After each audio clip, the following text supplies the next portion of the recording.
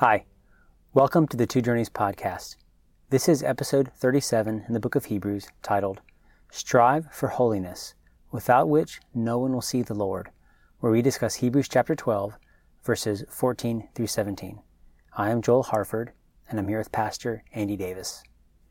Andy, we are continuing to move through the book of Hebrews, and we just finished this exhortation to run the race with endurance that is set before us.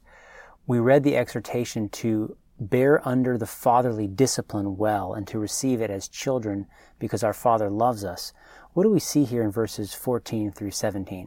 Yeah, I really think Hebrews 12:14, one of the most vital and important verses in the Bible for progressive holiness and the essential nature of growth in holiness, so that if it's not happening, you're not going to heaven. And it's taught in other places. We've talked about it a number of times in these podcasts. But here we have one verse that talks about a holiness you need to strive after, a holiness you need to press after and make an effort for.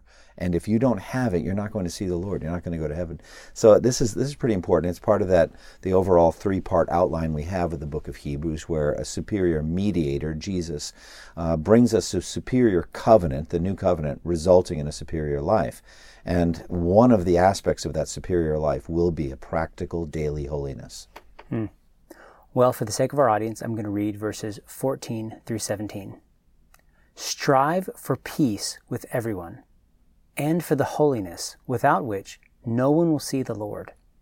See to it that no one fails to obtain the grace of God, that no root of bitterness springs up and causes trouble, and by it many become defiled, that no one is sexually immoral or unholy like Esau, who sold his birthright for a single meal.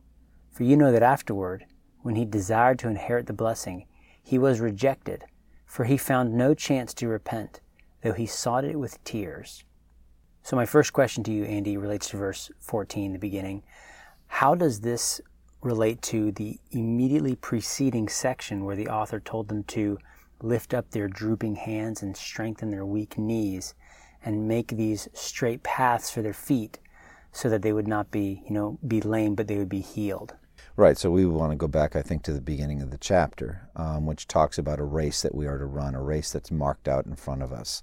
And we're to run this race with endurance. We're to lay aside every hindrance and the sin that so easily entangles and run this race with endurance. And that race is Christ. There's also the Christian life, a life of holiness. And so we're supposed to be running this race. And so the idea here is, having been justified by faith in Christ, all of our sins forgiven, we now have a race to run. We've got a journey to travel. We need to follow the way and the truth and the life, Jesus, to the Father in heaven. So we've got a road to run. And part of that life is going to be a life of being disciplined for our sins. The Father will not just give us over to our sin, but He's going to discipline us. He's going to chastise us when we need it. And in any case, we need to fight this good fight of faith and put sin to death by the power of the Spirit. We need to do this and do it in a community setting. We're supposed to look around horizontally. We're supposed to look around at the brothers and sisters and see what's going on in their lives and see if anyone's drooping or flagging in their race, and come over and prop them up and say, hey, let's get going. Prop up or strengthen those feeble arms and weak knees as we run this race. And so we go from that into this exhortation toward holiness. Right. Now this word that the English translates to strive, he says strive for peace with everyone and for the holiness without which no one will see the Lord. So we're going to strive for peace and holiness. What does this verb teach us about the Christian life? Well, it's an energetic pursuit that we're looking at here. We could imagine almost like hunting something down or pursuing something vigorously, like you're tracking something. In any case, it's definitely an energetic verb of effort and activity. So you're striving after something. And there are two things in the verse. The first is peace with all people, just kind of a universal, peaceful relationship. That could be within the church, or it could be with the surrounding community, even with non-Christians. Strive for peace with people on the outside, could be. And we could go back and forth at that. But then we've got the same verb, strive, because the word and is between the two things. Strive for A and then B. So we could remove A for a moment and just keep it simple. Strive for holiness without which no one will see the Lord. Now, what does that tell me about salvation? It tells me that my personal effort is part of my salvation. And we need to understand that properly. We know that our personal effort is no part of our justification. But as we've said time and time again, salvation's bigger than justification. There's a part of salvation, sanctification, in which I must strive. And that's what we're talking about here. And the author says, for this holiness without which no one will see the Lord. What kind of holiness is this? It's a holiness you strive after. So it's not the imputed holiness of Christ. That's given wholesale, 100%, credited to your account, the perfect righteousness of Jesus. That's justification. This is talking about the holiness that comes by habit, the holiness that comes by effort, joint effort between us and the Holy Spirit. So we strive, and the Holy Spirit strives with us, and He works in us, and we develop habits, as it's discussed very plainly in Romans 6 through 8. Really, those 3 chapters are the key chapters in the New Testament on sanctification. So we're going to have a kind of holiness after which we have to strive by building up habits, just like we used to do habits of wickedness, leading to ever-increasing wickedness. So in the same way, we're going to develop new habits of holiness or righteousness leading to holiness. So there's a sense of effort, striving that leads to holiness. That's the holiness the author's talking about here. And he's saying, without it, you're not going to see the Lord. So if I were to put this in different language, maybe I could say, strive for progress in sanctification. Without such progress, you will not see the Lord. Absolutely. Would that be fair? Absolutely. Now, we need to understand this so clearly. This is vital. This is maybe one of the most important doctrines there is in the Bible. And that is salvation, the doctrine of salvation, what theologians call soteriology, the study of salvation, that we understand that it comes to us in stages, and that the rules of the game, so to speak, the rules of the stages are different from each other. And so with justification, it is not by our works, but by Christ's work and by faith in Christ's work that we are justified. Our works are not welcome. They are actually rejected vigorously. We cannot use our works to pay for our sins. But having said that, then we've got this second stage of sanctification. And in that, we are striving. Now, we need to understand, our standing is not based on our progress. You don't have a better and better standing with God because we're making more and more progress in sanctification.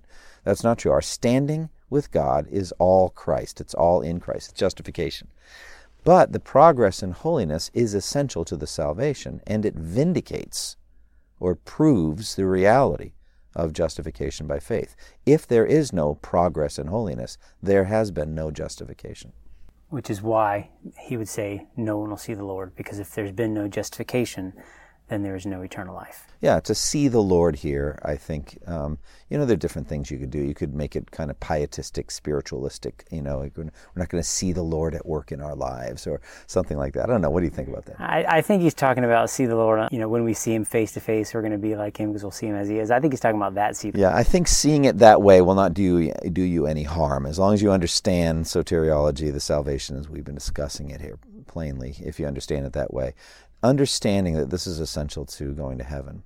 And I think another way to look at it is just what we learned in Romans 8:13 and 14. And there it says, if you live according to the flesh, you will die. But if by the Spirit you put to death the misdeeds of the body, you will live.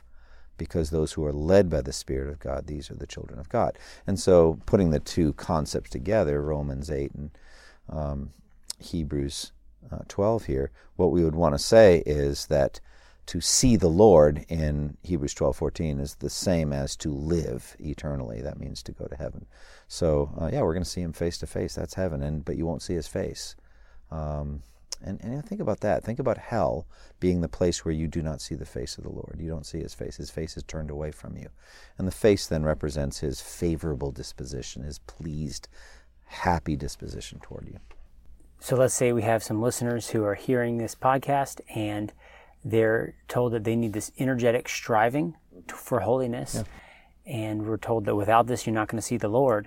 Give us some pointers on things we can do, how to apply our energy towards striving for holiness and striving for sanctification. Yeah, before I do that, let me also root it in another passage very well known on this, which says in Philippians chapter 2, so as you've always obeyed, not only my absence or presence, now much more my absence, continue. to continue to obey. Continue to work out your salvation with fear and trembling, for it is God who works in you to will and to do according to his good purpose. So that would be an absolute partner verse for this. So the idea is we are going to work out our salvation with God working in us. We'll give him the first place. The initiative always belongs to God and to the Holy Spirit. So he initiates and we respond. And he's initiating concerning holiness. He's initiating concerning actual putting sin to death and holiness, etc. So, and then we respond and we work. So the way I would understand this practically then would be this, that we need to see where the Holy Spirit's targeting sin in our lives. He's not shown us everything because we'd be overwhelmed, but he shows us many things. And there's whole areas of our lives, in our marriage, parenting, in our prayer life, our financial life, our church life, work life, entertainment life, everything. And he's going to zero in on some things that he's displeased with, things that grieve him or are sinful and not conform to Christ. And he's going to target those, and he's going to recruit you and persuade you and convict you to act on those things. And your job then is to put them to death. We are called on in Romans 8 to mortify the deeds of the flesh. So what that means is we mortify by resisting temptations in those areas. Whenever the temptation comes, we need to kill it and put it to death. And so the more progressively that we do that, the holier and holier we're going to get. We're going to see victory in certain areas, habit patterns that are changing. So it's very practical. It's warfare that we're talking about here. Verse 15 says, "See to it that no one fails to obtain the grace of God, that no root of bitterness springs up and causes trouble, and by it many become defiled." There's a couple things in here. I want to ask you about the first section, the see to it that no one fails. So there's a corporate aspect to this. What does this teach us about how we relate to each other in the church? Well, we are personally to strive after holiness, and without holiness, we're not going to see God. But here it's saying, lift your eyes off yourself too. Help your brothers and sisters to strive after holiness too, just like we saw back in chapter 3, where it's very, very plain that we are to look after our brothers and sisters and see that no one develops a sinful, unbelieving heart that turns away from the living God. But we're to encourage one another daily, as long as it is called today, so that none of us may be hardened by sin's deceitfulness. Really the same kind of concept here. So see to it in your local church, in your group of Christians, see to it that none of you corporately misses the grace of God. So how would someone do that? It seems like a challenge too great for someone to do, because only God can do this. But how would one seek to obey this and fulfill God's calling on their life to bless other people in this overseer role? Sure. I guess what I would say is we need to try to understand as best we can what verse 15 is saying. What does it mean to miss the grace of God? And then we can do what it tells us to do in reference to that. So let's just stick to that. And to me, maybe we would think about avenues of grace or means of grace the Puritans would talk about. There are certain ways by which God ministers grace to our souls, the grace by which we're saved, a whole salvation process, including sanctification. It's sanctification by grace. So there's going to be means of grace. So to miss the grace of God might be to cut yourself off from the means of grace. So that would be public worship, corporate worship, daily spiritual disciplines, your daily quiet time, your daily prayer time. So start with that, and then go from that to corporate worship. So are they attending worship, or have they forsaken the assembling of themselves with other Christians? The Lord's Supper, the ordinances, Lord's Supper and baptism are means of grace. Good, robust Christian fellowship are means of grace. So if you see somebody developing loner tendencies, they're starting to withdraw, right? They're not coming to worship as much. They're pulling back. They don't seem to be as interested, not returning your calls. Then be alarmed and go after that person. Shepherd them. The elders, who we're going to talk about next chapter, which are overseers, and they have to give an account for those that they're watching over. It actually, literally in the Greek, says that they lose sleep over your souls. And so it's the idea of a diligent shepherding. But we can do that for each other. So see to it that no one misses the grace of God. By that I mean cuts themselves off from the regular pattern of receiving grace through the Word and through prayer and fellowship and things like that. The author mentions this root of bitterness. So this is another thing we're to see to it that no one has, that no root of bitterness springs up and causes trouble. First of all, what is a root of bitterness? And then explain how it just causes all kinds of trouble in the community of faith. Sure. I think that apart from the interesting aspect of the phrase root of bitterness, if that were blank and we're trying to fit something in there that would be would make sense theologically, we would just put the word sin in there, that sin does that. See to it that no one misses the grace of God and that no sin develops or grows up, no sin pattern develops that causes trouble and defiles many. So I think it's pretty safe to see a root of bitterness almost equivalent to some sin pattern. But let's honor the word bitterness. Generally with bitterness, if there's a bitterness in someone, it's frequently unforgiveness, broken relationships, factions, divisions, things happen. Maybe failed expectations. Some bitterness goes on there. And so the bitterness that comes, frequently it's unforgiveness, that there's a hostility because someone got sinned against and they can't forgive.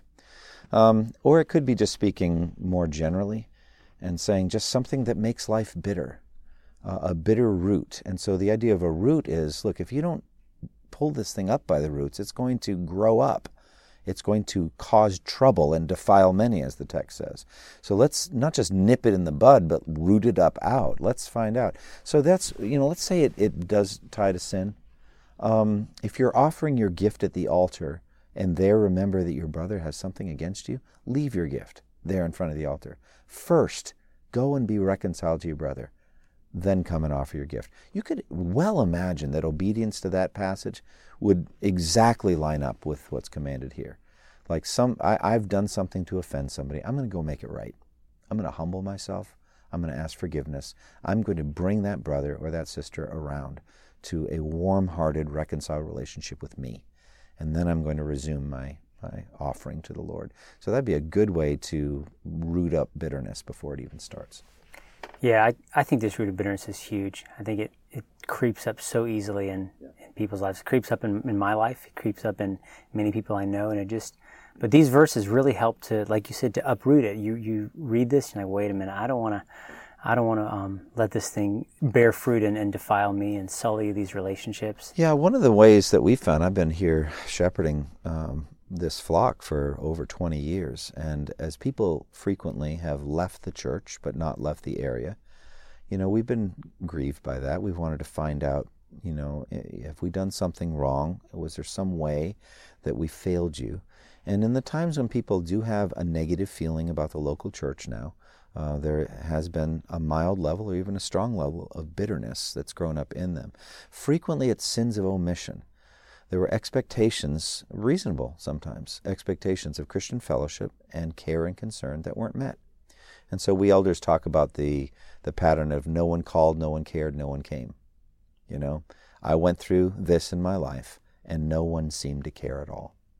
And so nobody there loves me, nobody there cares, so I'm out, I'm gone.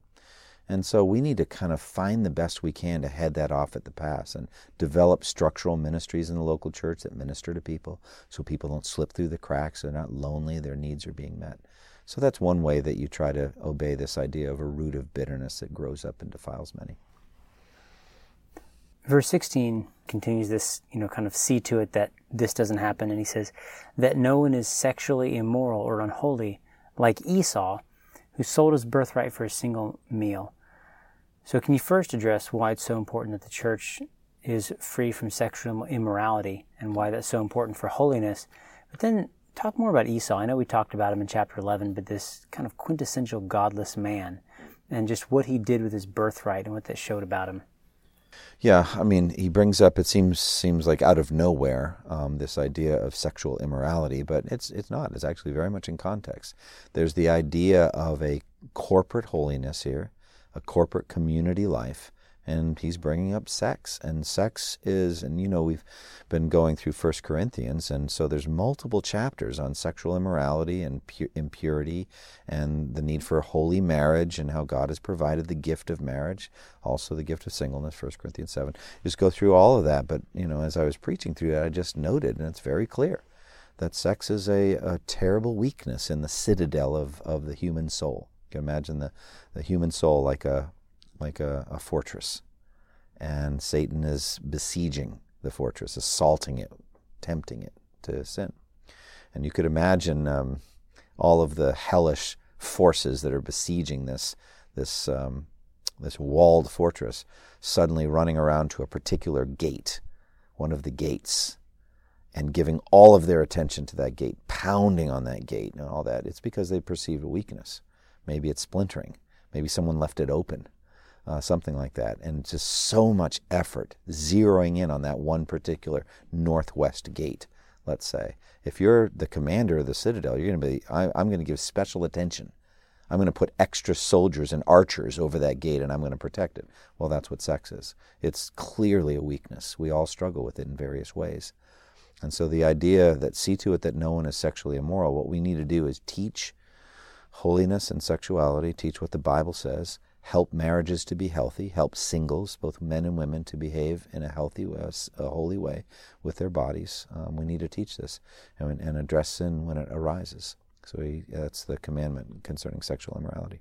Yeah, I think that's huge for the Christian life. I was meditating yesterday on 1 Thessalonians, and it's such an encouraging letter from Paul to this church that's done so well, even though they're a young church in the faith. But then right in chapter 4, he tells them to, pursue sanctification. It's the will of God, and see to it that there's no sexual immorality. And I just thought it was very interesting that in the middle of this very encouraging letter, he's so thrilled about their faith, that they're bearing persecution well. He wants to tell them about the end times, but he never neglects to mention the sexual immorality to be on guard against it. Yeah, it's a big deal. It really is. It's God meant marital relations to be a tremendous blessing, but it's also a tremendous weakness. And so much grief and sorrow has come into lives because of adultery, because of fornication, different aspects. So there's a clear call for sexual purity here. You were going to speak about Esau. Yeah, I want to say something about Esau, and we already mentioned him, as you said, that Esau was the typical or the quintessential godless man, the man of the world, the man of the flesh. We have no clear records of him being sexually immoral, so I don't know if it's like topic A, topic B here. There's kind of an association almost here. See to it that no one is sexually immoral or is godless like Esau. But, it could be that Esau was not in any way godless, sexually immoral, but was a godless man in that God was his stomach, like Paul says in Philippians. He lived after his drives. So he might not have been sexually immoral, but not every godless person is sexually immoral or sexually deviant. There could be people that maintain certain levels of morality, but their God is their stomach. And so that's just a matter of earthly drives and desires. And so here's Esau, who for a single meal sold his birthright. In other words, he had zero interest in redemptive history. It didn't mean anything to him. The promises made to Abraham and Isaac and Jacob just meant nothing to him. And so he turned his back on it. He said to Jacob, what good is my birthright to me? I'm dying of hunger, which he wasn't, I'm sure. And so just that godlessness, that earthly appetite, see to it that no one lives like that. As you're explaining this, I'm realizing this great analogy with Esau that you mentioned. It's such a small thing, a meal, and he traded his birthright for it. But that's essentially what Christians are doing. Not that you can lose your salvation, but when you turn after the world or something like to turn your back on God and trade away the kingdom of God for just simple pleasures that are so passing. It's exactly like Esau. Yeah, and it's clearly hard. It's hard to do. It's hard to live a self-controlled, godly life in which your bodily drives and desires are under control. It's actually a constant fight. You think about all of the things that the body's driving you to do, to sleep, to eat, to drink, to have sexual pleasure, or to be free from pain, and how if you take all of those to the nth degree, it absolutely leads you away from a sacrificial life of service to Christ. So if we're going to serve Christ, we have to deny the drives of the body and not give the body what it desires, and that's hard to do. That would be why self-control is a fruit of the Spirit. Yeah, absolutely. What do you make of verse 17?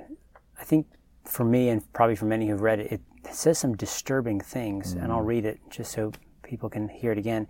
He says, "For you know that afterward, when he," that's Esau, "desired to inherit the blessing, he was rejected, for he found no chance to repent, though he sought it with tears." So I think the reason that many would think this is very disturbing is because, we see that he found no chance to repent, though he sought it with tears. But we know that Jesus says that all who come to me, I'll never cast out. Yeah. So what do you make of this verse, and how do you understand this this chance to repent that Esau would have sought? Well, let's try to identify the problem. The problem is it portrays someone with tears coming down their face, pounding on the gates of heaven, begging to come in, and repentance and faith are essential, and those are the things that are denied. Like God's going to say, nope, I know what you want. I know you want repentance. I know you want faith, but I'm not going to give it to you. And so here's this drive coming from inside this individual, seemingly a wonderful, good drive where he's pursuing repentance, but he can't find it because God won't grant it to him. Well, I think that's just a faulty way of understanding the verse. There may be an entirely different way to understand the verse, but let's stay with a kind of a standard understanding that it is his own repentance that he couldn't bring about. In that case, you could look at Judas, who after betraying Jesus had a certain level of remorse and had tears and threw the money away, but he didn't repent. And repentance is essentially vertical. It's essentially God-centered, and he didn't go to God with his crime, with his great sin, but instead just felt horrible and terrible to the point of suicide. All right, so that would be an idea like in Corinthians, 2 Corinthians, where it talks about worldly sorrow does not produce life. So it could be that Esau is displaying a kind of worldly sorrow, but it didn't touch the actual repentance vertically toward God, where he's like, I realize that by trading my birthright for a bowl of stew, I despised Almighty God. I've despised the kingdom of God. He just didn't think like that. So that'd be one way to explain it. Another way is that it's not really even his repentance that's being discussed. A more natural reading here is that it's really Isaac's change of mind that never came about. He went after his father, Isaac, to change his mind about the blessing of the firstborn. And so he pursued it with tears. Bless me too, my father. But Isaac would not change the decree and the prophetic words that had been spoken over him. So that would be another way to look at this verse. He could bring about no change of mind in Isaac concerning his own future because God had ordained it. And he had spoken that prophetic blessing, that his blessing would be away from the dew, and that he would serve his brother, and his yoke would be on his neck, his brother's yoke. So he couldn't change that. Nothing was going to change it. Yeah, I really appreciate that last interpretation, and it makes a lot of sense because that is what he sought. He wanted Isaac to change his mind. Yeah. And which was not going to happen. God had declared it was through Jacob, not Esau. Yeah, so let's plug it back in. It's clearly written by the author of Hebrews to be a warning. And so look at what happened to Esau and how bitterly he regretted his life after the stomach. And so I really believe, like Judas, there are people that reach a certain level of insight concerning their lives, that they've wasted their lives pursuing sex and pursuing food and pursuing drink. And it's not a Godward repentance. It's a deep, bitter regret and awareness that you've wasted it, that you've squandered everything and the time is gone. And sometimes God will give that, not in any way to redeem the individual, but also, but even more to increase their suffering. That it's a punishment, a judgment. It's like you realize now what's happened, don't you? You've lost it, and you'll never get it back. And there's that bitter regret. We can't imagine that reprobate people don't have any deep, bitter regrets for their sin in this world and even weep over them. We actually see that's pretty common. When you're talking about the life of Esau too, though, I think at some point it seems he kind of moved on. But by the time he meets Jacob, he's got 400 people. He's wealthy now. Yeah. And he doesn't say, hey, Jacob, I know that the blessing's with you. Can I serve under your tent? He's like, nope, yeah. I'm gone. Pretty scary. When you think about it, he got what he wanted. And we know from Romans 1 that may be clear indication of God giving him over. Right. That's what I was getting at. Yeah. Exactly. I thought you were. Yeah. Oh, talk about it. You should have made the point. I love it. You were. Yeah, it's odd. We know each other so well at this point. I knew what you were. Just that idea that someone could essentially receive what they wanted. And basically, so maybe there was a time where he sought it with tears, but then afterwards he's like, no, I don't need that anymore. Yeah. I got my own kingdom now. Sure. And he's away from the blessing of God forever. That's true. Yeah, and let's look at the context here. We're talking about Hebrew Christians or professors of faith in Christ coming from a Jewish background who are under intense persecution to turn away from Christ, to forsake Christ as the Messiah, to say he's not the Messiah. Go back to Old Covenant Judaism And we have to imagine earthly blessings would be part of the enticement, right? Yeah. We have to imagine that doing well in business connections, prosperity, certainly at least you're not getting your possessions confiscated and you're not getting arrested. All you have to do is sign off on stamping on Jesus, trampling on Jesus, and then your life can really begin or be renewed. And it's like, wow, that really is a bowl of soup right there. The earthly benefits of forsaking Jesus. Do you have any final thoughts on these verses before we end the podcast? Absolutely. I think we need to go back to the striving after holiness. It's relentless. We have to fight the good fight, finish the race, keep the faith. We need to run this race every day. And it is a race of holiness. And not just for us. We can't just think about ourselves. We need to help each other. We need to look out for each other, ask questions. Pair up, men with men and women with women, and have accountability partners and pray for each other. And let's have interconnections in the local church heading toward holiness. It's all about putting sin to death and being holy and not being a godless Esau. Well, thank you for listening to the Two Journeys podcast. Please join us next time for episode 38, where we discuss Hebrews chapter 12, verses 18 through 24, and it's Mount Sinai versus Mount Zion, the Old Covenant versus the New. Thank you for listening to the Two Journeys podcast, and God bless you all. Thank you for listening to this resource from twojourneys.org. Feel free to use and share this content to spread the knowledge of God and build His kingdom. Only we ask that you do so for non-commercial purposes and in accordance with the copyright policy found at twojourneys.org. Two Journeys exists to help Christians make progress in the two journeys of the Christian life, the internal journey of sanctification and the external journey of gospel advancement. We do this by exporting biblical teaching for the good of Christ's church and for the glory of God.